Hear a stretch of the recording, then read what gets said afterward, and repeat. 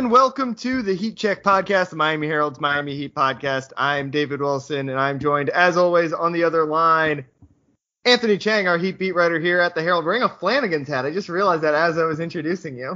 They're actually paying me now as a sponsor. Yeah. I'm a big Flanagan's fan. We're getting free rib rolls for this. Yeah, I'm a big Flanagan's fan, so I'll do it for free, happily. Anthony, what's going on? Too much. All season full effect. Yeah. We had exit interviews last week, which we spoke about, and then this week we got Pat give his season-ending press conference, which kind of marks the end of. Yes, that is. You're officially in the off season. Officially in the off season. Or whatever. Yeah, wraps up everything. Wraps last season up, and now we look forward to the draft, free agency, summer league, and all that good stuff. Yeah, the Pat stuff will be the focus of our conversation today. Maybe we'll get into a little bit of NBA Finals and some free agency preview chatter kind of stuff. But let's start with Pat. Like you said, that kind of marks the end of the season. It's always a big day in Heat world because Pat doesn't talk very often. And, I think he tends to be relatively candid in these end of season chats. After last year, he was obviously pretty open about wanting to upgrade a little bit. And they went out and got Kyle Lowry. I mean, obviously the signature Pat postseason press conference, probably 2014, right, when he kind of called out LeBron, basically. Yeah. I honestly, just kind of off topic, I've been thinking a lot about his quote from that press conference lately, that it's supposed to be hard kind of deal, because I think that in a lot of ways kind of defines the current era of the NBA, where there's not these super teams necessarily like there were. And it's back to, teams got to kind of struggle and grind a little bit, and you take your losses and eventually you get over the hump. You're obviously seeing that with the Celtics right now. And I think it's definitely possible that we could see the Heat kind of follow that same philosophy this offseason. Although Pat also did say they would be proactive this offseason. I guess that's where we should start in trying to improve the team. What do you take that to mean? Yeah, I think that was maybe the most interesting quote.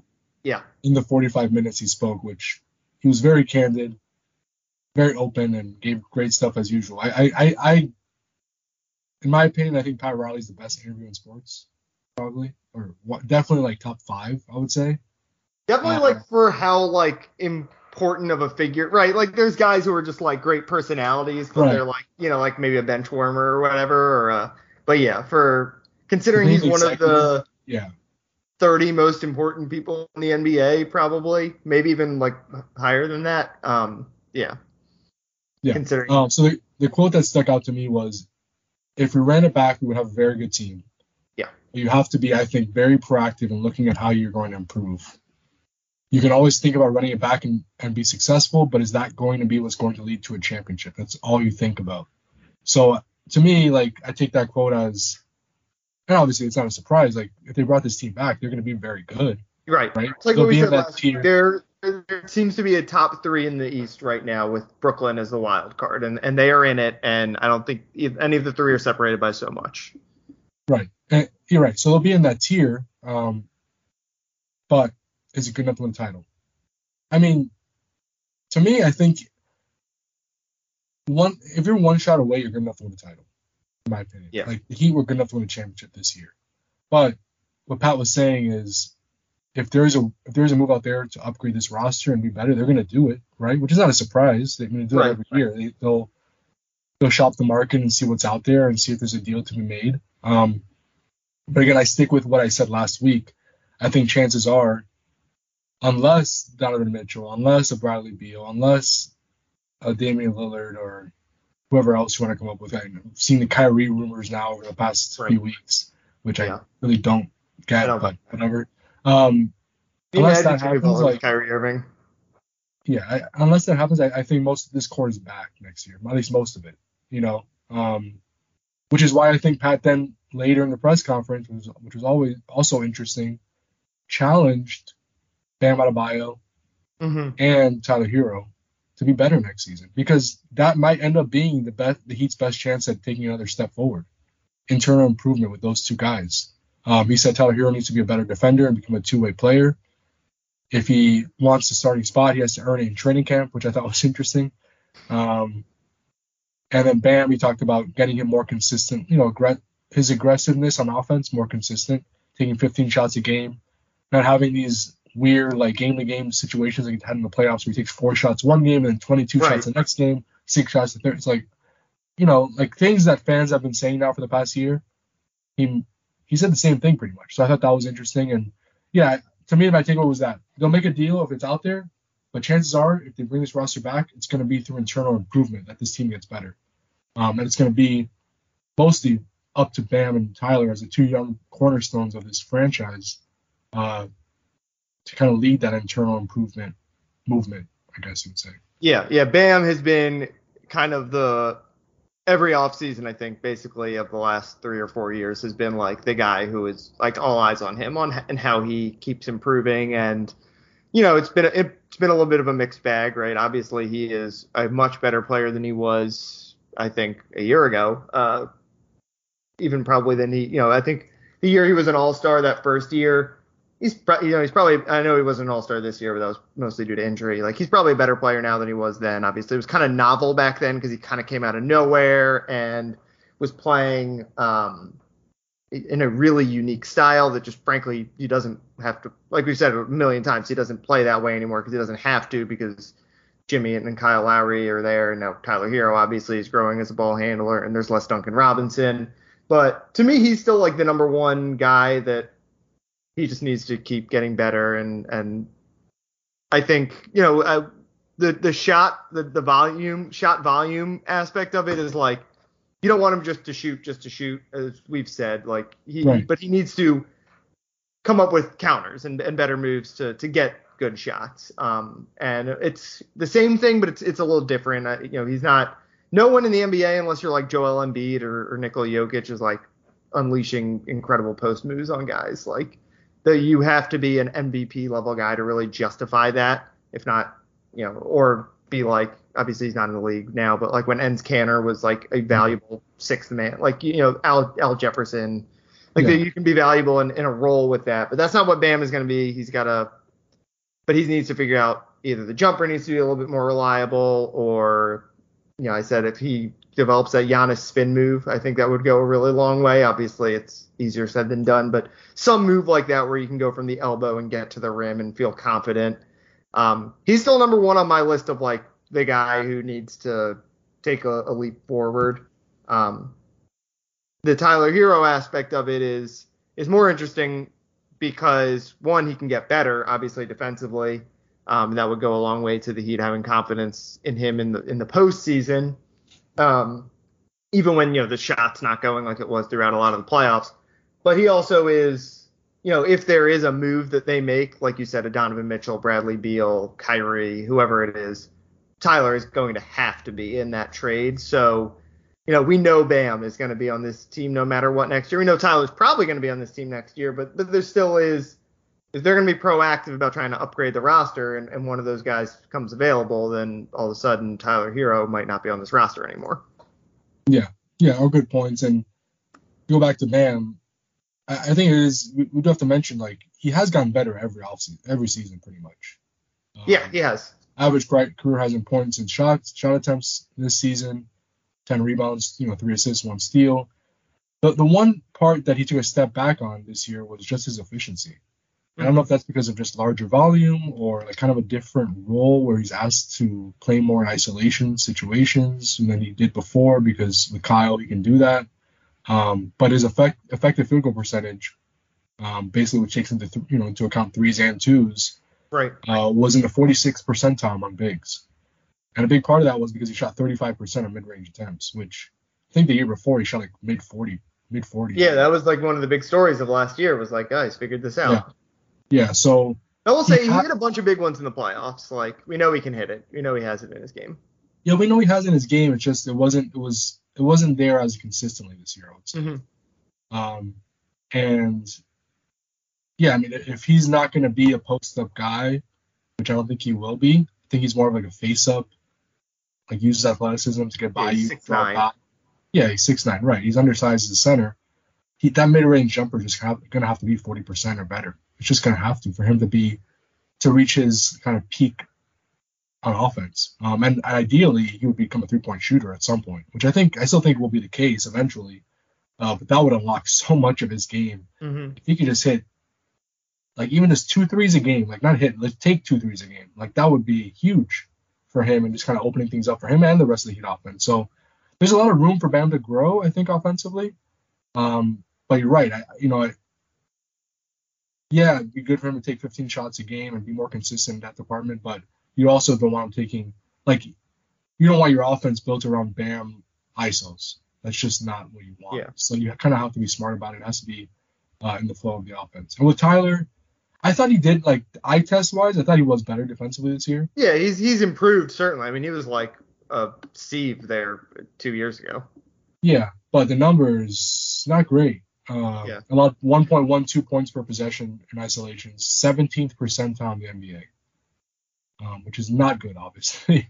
And he defended a lot of isolations because teams hunted him a lot. So there's a lot of room for him to grow there, too. I mean, he's never going to be an elite defender, obviously. But if he can just be a little bit better, kind of like a Strus, I would say. The guy I kind of feel like he should be, like, watching and imitating a little bit on defense is Steph Curry, because they're both good rebounders for their size, right? That has always kind of been one of Tyler's strengths on that end of the floor.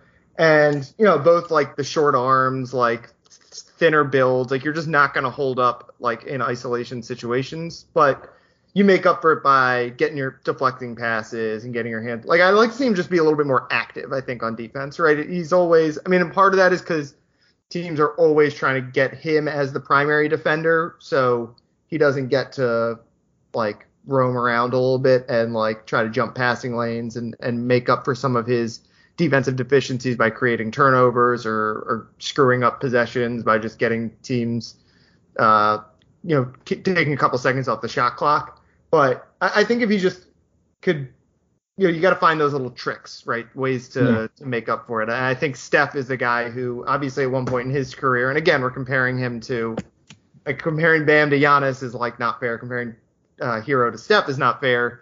But he is a guy who went from being one of the worst defensive players in the league to now being, like, kind of a league average defender. And it's not like he is, he's obviously gotten stronger and all that as his career has gone on, but he does not look like Max Strus or whatever. There are ways. He still looks kind of like Tyler Hero, and there are ways that I think you can be a useful defender with IQ and activity that I think he can get to. Yeah, that's a good comparison. I'm just curious, because I've been thinking about this over the past few days. Assuming Tyler does step into the starting lineup, do you think it's just as simple as him sliding in for Max Strus, or do you think there could be kind of another move there where maybe he replaces PJ, and now you have a lineup of, you have a lot of shooting. You have PJ on the bench where you could kind of limit his minutes a little bit more. At 37 years old, obviously you lose some defensively. Offensively, you think you'd be better. Like, what? I guess how would you kind of? Again, I don't even know if Tyler will start next year. I know he wants to be a starter. Kind of, to me, it almost doesn't make sense because of the Jimmy Tyler thing, But it feels like he's good enough to be a starter, and he probably will. Yeah, I mean, I don't think it's crazy, because when you think of when you're trying to construct a lineup, and again, like, it's kind of stupid to even have this conversation because the odds that PJ Tucker plays more than, like, 50 games next year probably are not, like, super, like, right? There's just going to be guys in and out all the time with the Heat. But come playoff time, if everyone's full strength, like, you think about what teams try to do when they construct their lineups. Ideally, they want no weak points on offense and no weak points on defense. Ultimately, that's not super realistic. So you try to make sure you have just one guy on defense who can be targeted. And I think Strus, who is a good defensive player, if you're running Kyle Lowry, Max Strus, Tyler Hero, Jimmy Butler, Bam Adebayo, like, you're a little small is probably the one thing, but you're small even with PJ, so who cares? And then you have, like, one guy to pick on. Basically, it's Tyler Hero. He's got to get to a level where you don't feel like he's, what were the numbers you said? Like, if you're scoring more than a point per possession every time you attack him, like, that's just not going to be starting caliber for the Heat in the playoffs, considering their goals. But if he can get that down and get a little bit closer to league average or 40th percentile or something like that, then I don't think it's crazy to think that could be the lineup, because PJ was obviously very good this year, but when those corner threes aren't going in, you're playing 4-on-5 on offense basically with him. Yeah. I actually, I want to give credit to this person. I was taking questions for mailbag, and someone asked me that question. I thought it was interesting. I hadn't thought about that lineup. When I looked it up, it produced positive results, but I think it was only used like 15 minutes in the regular season. So it wasn't used much, but it fared pretty well in that limited sample. So I wouldn't rule it out. I still feel like you'd probably just slide in for Strus and PJ would start, but it makes sense. It kind of makes sense to really think about it that maybe that would work. Yeah, I mean, I think a lot of it will depend on how PJ shoots, right? If he shoots like he did this year, then he's got to be in the starting lineup essentially. But if he just if his 3-point percentage, what did he finish at in the regular season? Like it was over 40%. 40, right? Yeah, like if that drops to 37% or something, it changes a lot of the math. Yeah, just ask Duncan Robinson. Yeah, exactly. A couple other things from the Pat Riley press conference. Kyle Lowry, kind of, not subtly, I would say, it was pretty direct, but saying he's in better shape. He kind of explained it as it was a challenging year for Kyle. The move from Toronto, he'd been in Toronto for so long. He had the personal reasons, which had him going in and out of the lineup and missing weeks at a time, and kind of took his mind off of basketball, which played a factor in kind of maybe staying in tip-top shape. But Pat was pretty usually lose weight during the season, and he did not, and that's pretty rare. Yeah. So that was something definitely worth noting. PJ Tucker, Pat Riley definitely wants him back. Called him a cornerstone. Feels like he's definitely going to be back, right? I would think, I would expect PJ to opt out, honestly, and become a free agent, because he probably wants some more money and maybe another year or so on a contract at 37 years old. But I think he will give it to him. It might end up being like a 2-year, $18 million deal where they give him that $1 million raise next season, and he gets the extra year. Victor Oladipo, Caleb Martin, obviously interest there, but Riley was less committal with them. Duncan Robinson, called him a 3-point specialist, which that's what Duncan Robinson is, but said that that Duncan needs to improve as a defender, and he needs to be better at getting downhill. And that the message has been relayed to him many times. I think were Pat Riley's exact words. And Pat also challenged Ira Winderman from the Sun Sentinel to a push-up competition. So there was that. How did that come up? Ira Winderman asked the annual question to Pat of, have you thought about retiring? Yeah. And Pat answered it, by saying that he still has that fire in him. He called it, he still has the dragon hasn't left his body from the Game 7 loss, which he wasn't happy with that loss. And then he challenged Ira to a push-up competition. You think Pat can still bang him out? I don't know. I see Ira a lot in those hotel gyms on the road. Ira's always in there, so I think I got Ira in this one. Oh, wow! I've seen it firsthand, like him. Exactly. Yeah, we're basing Pat on like 40-year-old film at this point. Yeah. Slash videos of him dancing at Halloween parties. Yeah, I'm not saying that Pat couldn't win the competition, but if I had to pick, just because I've seen it with my own eyes, I've seen Ira on the elliptical, I'm going with Ira. Before we pivot over to maybe some deeper off-season preview and finals stuff, you mentioned Duncan Robinson there, and you wrote up this morning. We're recording this on Wednesday, right? Wednesday afternoon. About Duncan's latest podcast and kind of how candid he was about this season, which obviously was a major regression for him. His worst season he had basically since that rookie year when he was up for just a handful of games. Mm-hmm. What were the big takeaways from that for people who haven't had a chance to read it? Well, how open and vulnerable he was. He spent 50 minutes talking about this postseason, how challenging it was. And obviously we knew it was hard. I mean, what player would be okay with just going from starting for 3 straight seasons and then getting 5 DNPs in the playoffs? Mm-hmm. But it was just interesting to see him kind of verbalize it. You don't really see that too often. And that obviously happened on his platform. The questions that he, that I'm not saying he curated the questions, but it was, they could edit it. They could. It's more comfortable. It's a more comfortable setting for him. And he talked about the struggles of it, kind of when he realized when like the new reality for him was that he was not going to be playing much. We talked about that first 2-game stretch in the playoffs where he set the 8 threes in game 1, and he played 7 minutes in game 2, and he said like he said, I think, like I have the quote here, I think that particular game 1 to game 2 shift in that series was something that I probably let bother me a little bit more than I should have. And then game 3, he went out and he got more minutes, but he didn't play well, and he thought it was like just carryover from the first 2 games and how frustrated he was, and that kind of set the tone for the rest of the playoffs. He also talked about how not upset, but just kind of tough it was to deal with the fact that game 1 in the second round he got DNP, his first DNP in 3 years, and then game 2 against Philly, the Heat won by 16, and he did not go in until the final 55 seconds, basically play garbage time. Yeah, like Haywood, Highsmith, and Omer Yurtseven were in before him in that game. He basically said, like, after the game, he got texts from, like, everybody saying, it's like, what's going on, and another interesting thing was he said, like, before the game, after the game, halftime, when, you cross paths with 76ers players, like, on the court, they were, like, asking him, like, are you hurt? Is everything, it's like, what's going on? Why aren't you playing? Like, they thought he was hurt. So it was just an interesting kind of look inside of, like, kind of how tough it was for Duncan. And he admitted, like, a lot of the response, he took a lot of the blame for not playing because of his shortcomings, and defensively, how teams were able to take advantage of him, and how he wasn't as good defensively as he would have hoped to be. And basically said this offseason he's working on his body again, trying to add weight, trying to work on his mobility. Because he knows, I think in the Heat, Pat Riley said as much, and the Heat said as much with the decision to sit him for some of that playoff run. Like, he's got to be a better defender to stay on the court in those high-level situations. So how can he, that's one of the hardest things to get better at, defense. And we talked about with Tyler Hero. What do these guys have to do you think, to get improvement on that side of the ball? And again, like if Duncan shoots 43% or whatever this year, we're having a totally different conversation about him, because you can live with some defensive breakdowns if he's giving you an extra whatever points per game on his 3-point shooting.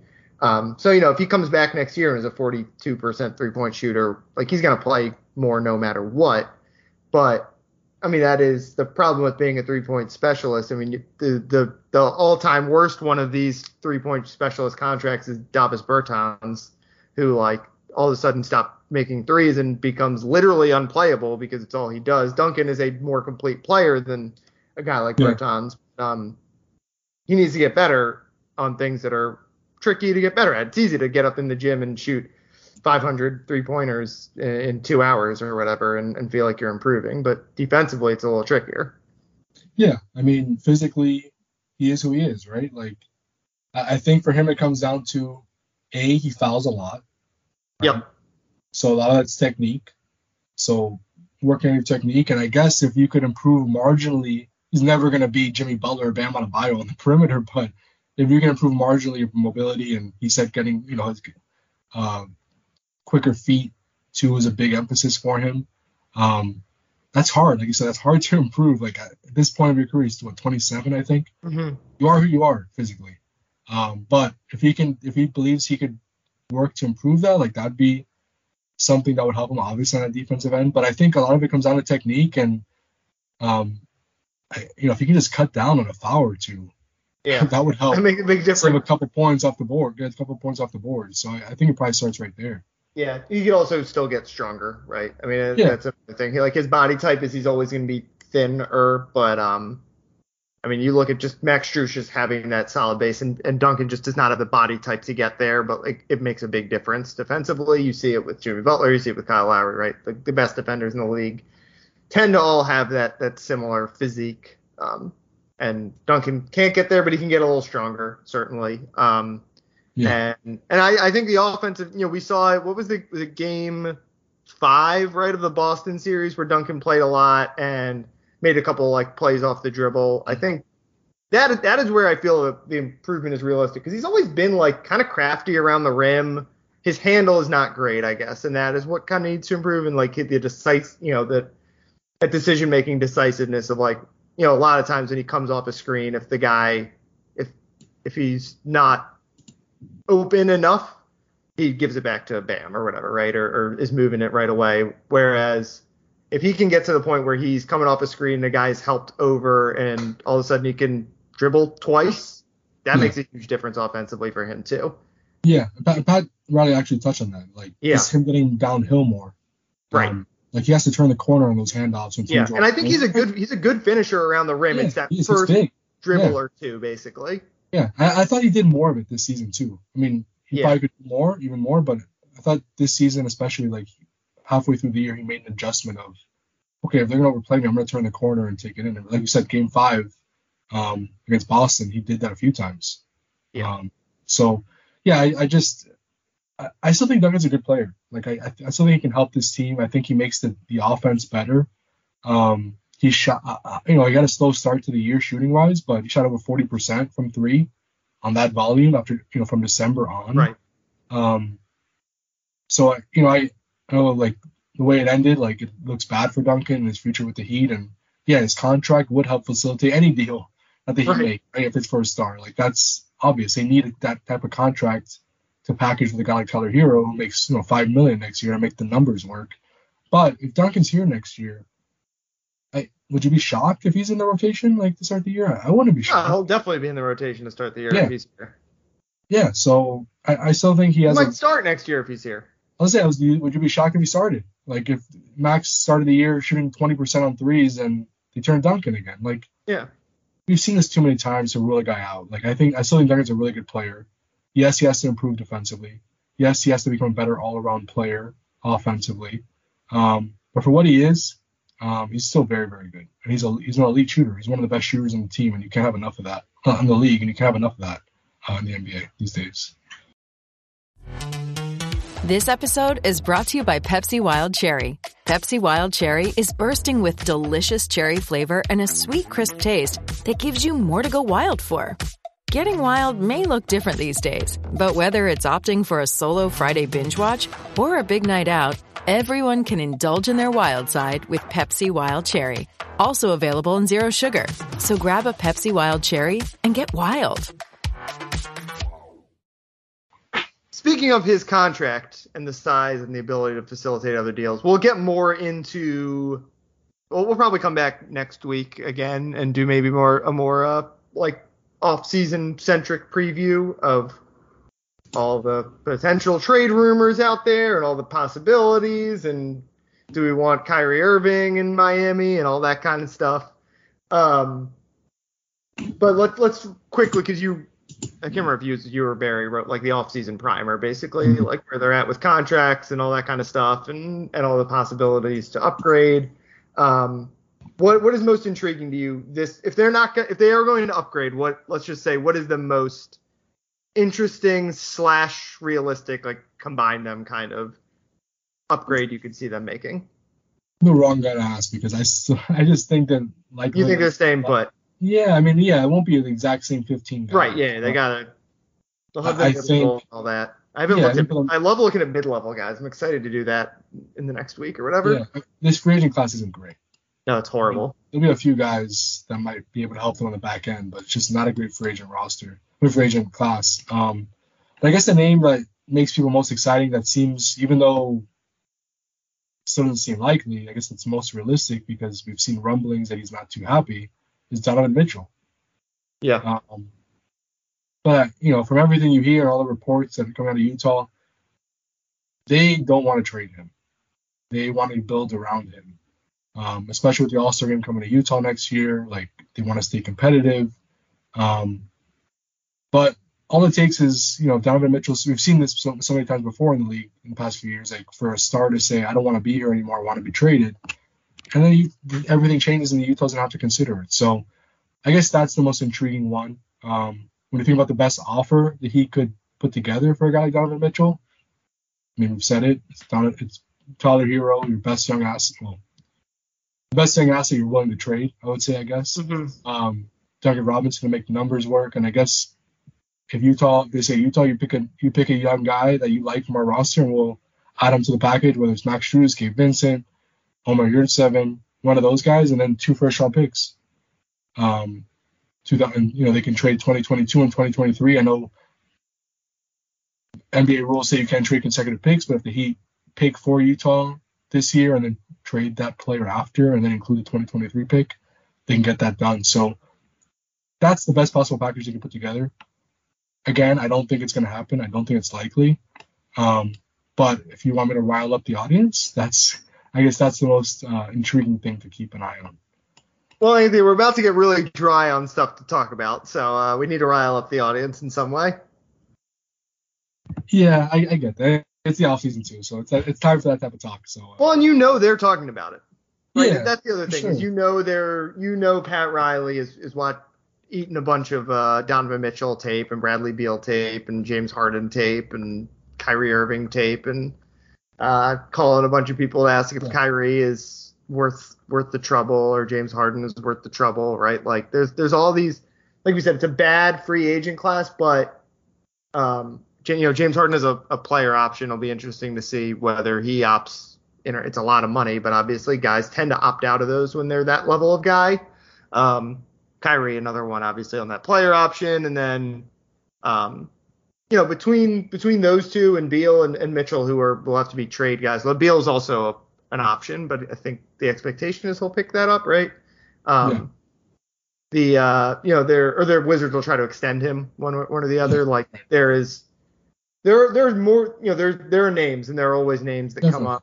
So and somebody always shakes free. I feel like there's always a one guy for the season. One of those four, maybe out of those four, how many do you think are on a different team? Let's say by Christmas. 0. You say none of Harden, Beal, Irving, Mitchell are on a different team by Christmas. I think two. I kind of think two. Who? I think Kyrie kind of feels definite to me at this point. I guess he'd be the one, right? And then I think between Harden, Beal and Donovan. Harden, I'll take my odds with one of the three. I mean, I have no idea what's going to happen with Harden and Philly at this point either, right? He and Kyrie are like the ultimate wild cards in the entire NBA right now. It'd be crazy. Philly gave up so much. I know. For James Harden to give up on him after. Well, I do wonder if that could be a James Harden for Bradley Beal trade or something, or could two of those guys get flipped for each other? Right. Somewhere. Again, all that he can do is put themselves in position to be in the game for that type of guy, and they will be. They have a good enough package they can put together. We just, what is it the best one out there? I don't know. I mean, you could argue the Knicks could put something together better, or other teams could put together a better trade package. But the Heat's up there. It's a pretty good one. And if a star says, I want to go to the Heat, like specifically, and uses his leverage to get to Miami, like now that he has the draft picks to get a deal done, you have the young asset to get a deal done, you have the contract from Duncan Robinson to facilitate that type of deal. Yeah. They can throw in another young player, to make the offer even better. Like they have the assets to get that type of trade done, where 2 or 3 years ago we were asking, even if they wanted to get a guy like Bradley Beal, like they don't have enough. That's not the case anymore. Yeah. Yeah, they have as good cat. I mean, obviously, Boston just has so many good players. They could make one of an upgrade happen. But out of the contenders, I think the Heat have, because Hero is pretty much as good a young asset as any of these contenders have, other than maybe the Warriors combination of Moody and Kuminga and Wiseman. Yeah. They've got a lot of just numbers there. How much is the mid-level this year? Do we know? Yeah, I have it here. It's 10 point something. That's pretty big. Yeah. I'm looking at the list of free agents. Yeah, it's $10.3 million. The full mid level is $10.3 million. And then the 4.1, the 6.4. 4.1 biannual and the 6.4 taxpayer mid level exception. How about the Heat go sign Marvin Bagley? For a redemption project there. Yeah, I mean, it's going to be guys like that. Derek Jones Jr., he's a free agent this summer. It'll be guys like that, I think. That's what I envision. That's most likely. Joe Ingles on the mid-level? Joe Ingles is interesting because they could use – that would be perfect. Is he going to make more than – he made $13 million last year. I wonder how much – I wonder if he could get more than a mid-level. He's 34. He's older. Like, is he going to want a 3-year, like just like their last 3-year deal from someone? But again, like a lot of the contenders just don't have cap space in the NBA. Yeah, there isn't much cap space. Gary Payton Jr. That feels like a Heat guy to me. Yeah, but they need offense. They really. I know. That's why Ingles is like perfect. I mean, Otto Porter. I thought it was interesting too. Like during Pat's press conference, repeatedly he kept saying like just emphasizing Hassan. Then he kept emphasizing. I love him in Miami. He saw his tweet yesterday. Yeah. Where he says that he still gets a lot of love in Miami, which doesn't surprise me. He's a lovable guy. Like he's just a character. I'm sure a lot of people yell Hassan. Yeah, for sure. They want selfies and yeah. Pat Riley really emphasized the need for two-way guys. There's guys who, and that's obviously the goal for every team, but you can kind of tell that's the direction the Heat are moving in. And the way they played in the postseason, they played their two-way players, like Victor Oladipo. No Carmelo Anthony, you don't think? Nah, I don't see it. Ingles is really interesting. He's the name. Yeah, I mean, Ingles to me, like, assuming all these guys have player options, let's just say they all opt in. LaVine is obviously the prize of this summer, but to me, Ingles is kind of number 2. Yeah. And the Heat don't have the cap space, but I guess Ayton. I forgot about Ayton. Is like technically a free agent, which is weird, but they can offer him that full mid level. Right. The only problem is you wouldn't have that mid level now for Caleb to keep him, or even I guess Victor have his bird rights. So you don't have to Victor you have bird rights on, so Caleb probably would have to. You're just starting to spend a lot of money if you're spending the full mid level on a guy, and then Victor's gonna want to get paid after playing on the minimum. I think Victor's gonna get around the same amount, like around mid level money, like 9-10 million. And he's gonna get multiple year offers from other teams, I think. So he's gonna be one of the most interesting. I'm just gonna be really interested to see because I could see him coming back to the Heat on a 1-year deal or whatever, but I could also see someone giving him like a 4-year deal with like real money and being like a mediocre to bad team that's either trying to get over the hump, thinks he can be like their 4th best player or 3rd best player or something, or just someone who's like, let's bring him in, let him run the show for a year or 2, and then maybe flip him near the end of that contract. Like I think he's a guy I could see getting any different range of money, basically. Yeah, he'll be interesting. The Heat will obviously have interest, but it'll depend on the market for him if they bring him back. They have his bird rights, like we said, but there's going to be a line, right? They're already close to the tax as is. So could you see them going into the tax? I could, because they only go into the tax, as they say, for title contending teams. Right, exactly. And this is a title contending team. This is a title contending team. So I don't think they'll want to go too deep into the tax, right? But if it's a couple $1 million or $3 million, I don't think they would. I don't think they would hesitate at that, especially since the repeater tax isn't a concern right now after they avoided the tax the last 2 years. Yeah. Yeah, I mean, that's when they're avoiding it the last couple of years, like you said, they're doing it for a year like this. For this. So go into it. Yeah. So. And then next year, when Tyler Hero's extension kicks in, if Hero's still here, they're going to be in the tax for a few years. The way right. So that's true, actually. Maybe they do try to avoid it this year. But again, like, Jimmy's getting older. Kyle's getting older. Like, you got to win. Now. Yeah. That's the challenge for this team, right? Because the window is now for Jimmy, Kyle, for PJ. But you're trying to thread that needle with the young guys on this team. Like, how long can you wait for Tyler Hero? Because Tyler and Bam, whenever those guys are gone, if those guys are still here and continue progressing in this linear-ish sort of fashion, all of a sudden you're still an attractive destination for the next. Yeah. For, Zion Williamson or whatever, like. And you don't want to mortgage that possibility for this group. A short-sighted move, yeah. But again, when you're trying to win a title, it's like the Lakers thing, right? Like, did they overpay for Anthony Davis? Who cares? They won a championship. Right. Or when the Heat, when they got Shaq and they traded all the young, Brock Butler away, and 2 years later they win like 10 games, right? Right. So you won a title, so it worked out. Yeah. So yeah, I mean it's tough. It's a balance that the Heat are trying to strike. And again, I think if the worst case scenario is they bring this team back, they're going to be a contender. They're going to still be a very, very good team. But if there's something out there that will make them better, the Heat are going to try for it. So it'll be an interesting offseason like usual. You got any final thoughts before we get out of here? No, I think that's it. Thoughts, NBA Finals thoughts. Oh, sorry. Plural. Other than like the Celtics remain very strange to me. Yeah. They're just like such a weird team. Like they're losing so a lot of dominant quarters in this this series. What? They're losing a lot of quarters in this series.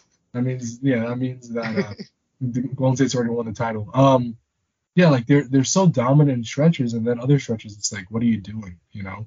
And it almost always comes down to like the turnovers for them. Like when they don't turn the ball over, it seems pretty simplistic, but like when they don't turn the ball over, and it was against the Heat too. I'm tired of this narrative, by the way. This But it like, just they is. could only stop turning the ball over. That's who they are. They like have one of the most turnover-prone teams in the league. Like, But then there's games that take care of the ball, and they're like incredible. yeah, Then there's there's other games when games bad that commit three-point 22 shooting turnovers. teams shoot 42% from three. Like, it's part of who they are. Like, they're outliers when they don't turn it over. Those are the outlier games for them. I need people to stop making this excuse that if they just stop shooting themselves in the foot, that's what happens when your second best player can't dribble. And it's a shooting guard. I mean, their offense is obviously they're very similar to the Heat in that way, where like their defense is always going to be very, very good, and their offense just hit like some games it's going to look good when they're hitting shots, and other games it look awful. To me, and I've said this in the beginning, I think Boston's the better team than Golden State. I just do. I think they're deeper. I think they have more quality players. I don't think Steph is as good as he was 3 years ago. I don't think Klay is anywhere close to where he was a few years ago. And then obviously you don't have Kevin Durant. And just the depth on that roster just isn't that impressive to me, especially with Wiseman out. But I never count on Steph. Steph is still incredible and one of the top players in the league. I think there's a different Warriors team as you're wearing a Golden State shirt there. Yeah, I've got my I Steph. think there's a different Warriors team than what we've seen the last 3 years ago, 4 years ago, 5 Heat years fans ago. will be fine with the Warriors shirt when they're playing the Celtics, so I figured I Yeah, could wear it. for sure. I'm sure. Most Heat fans are going for Golden State. I Yeah. think. Yeah, I mean, to me, it's very much like, the Celtics probably have the second through like fourth best players in the series, but Steph is just like on a different planet right now, I think. And he's still the best player in the series for sure. yeah, I feel good about my take that he's the second best player in the league still. I don't know about that. I still think Giannis and KD are the two best, but Maybe, but KD was terrible in the playoffs, so. yeah. I mean, I'm a KD guy too. He's a Maryland guy, PG County. Like I ride. That's why I'm a Victor Oladipo guy too. But Steph has just been that first quarter of game one. I was like, oh my god, he's gonna average like 45 in this series. I know. Yeah. But the Celtics just forgot to guard him. Like he got more wide open threes in that first quarter than I think I saw him get the entire playoffs. It's almost like you watch the Celtics saying like, okay, we're trying to adjust to this. Well, that was literally what offense. Marcus Smart said, right? In the mic'd up, he was like, this isn't the Heat series. We got to guard these guys. We got to step up and deny the three. We can't be sagging back on Steph Curry. Yeah. Yeah. It's not Jimmy Butler anymore. How do you think the Heat would be faring in this series? Are you thinking that at all when you're watching? I mean, it depends on injuries, obviously, if Tyler would have been able to play. But I thought the East was a lot better than the West. The East is way better than the West. You're looking at the way that the Warriors ran through the West, and now the East is like a dogfight with this Celtics team that, again, like they beat the Bucks without Middleton and the Heat without Hero. Like they had to grind through two series against shorthanded teams. Yeah, I think the Heat, the Bucks, and the Celtics could beat the Warriors in the series. Yeah.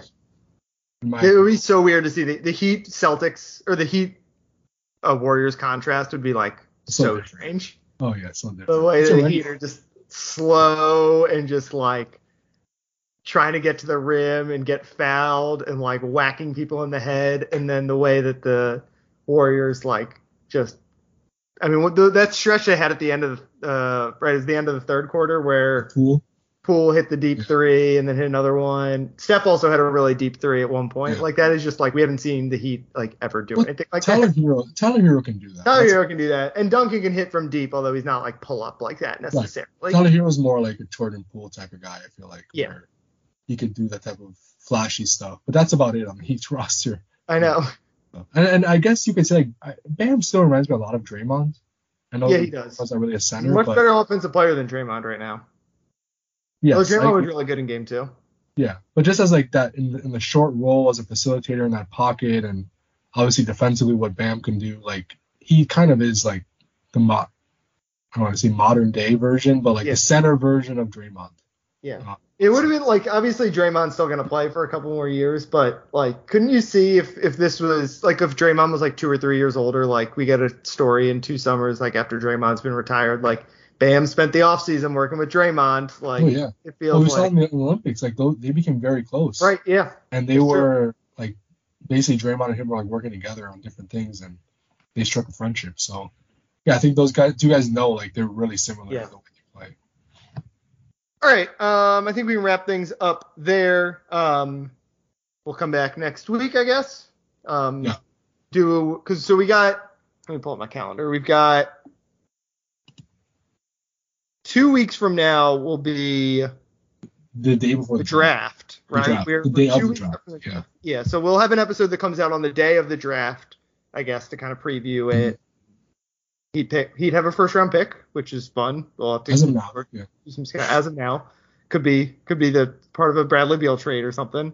So next week we'll come back, maybe do like kind of a off season preview, because it'll all obviously start. There will be a bunch of trades during the draft, like there always are. Although I think there weren't weirdly last year, right? It was like something like we all thought it was going to be a bunch of stuff and then didn't happen. So, but anyway, the offseason really gets started. Next week, the finals could be over, or at least we'll be pretty deep into them and we'll be full into offseason mode. So, we'll do that. Thanks as always for listening. You can follow Anthony on Twitter at Anthony_Chang. You've got lots of Heat stuff still coming all the time. Yeah, enough to keep me busy. That's for sure. Never a boring day on the Heat beat. You can follow me on Twitter at DBWilson2. Quiet all around the sports department these days.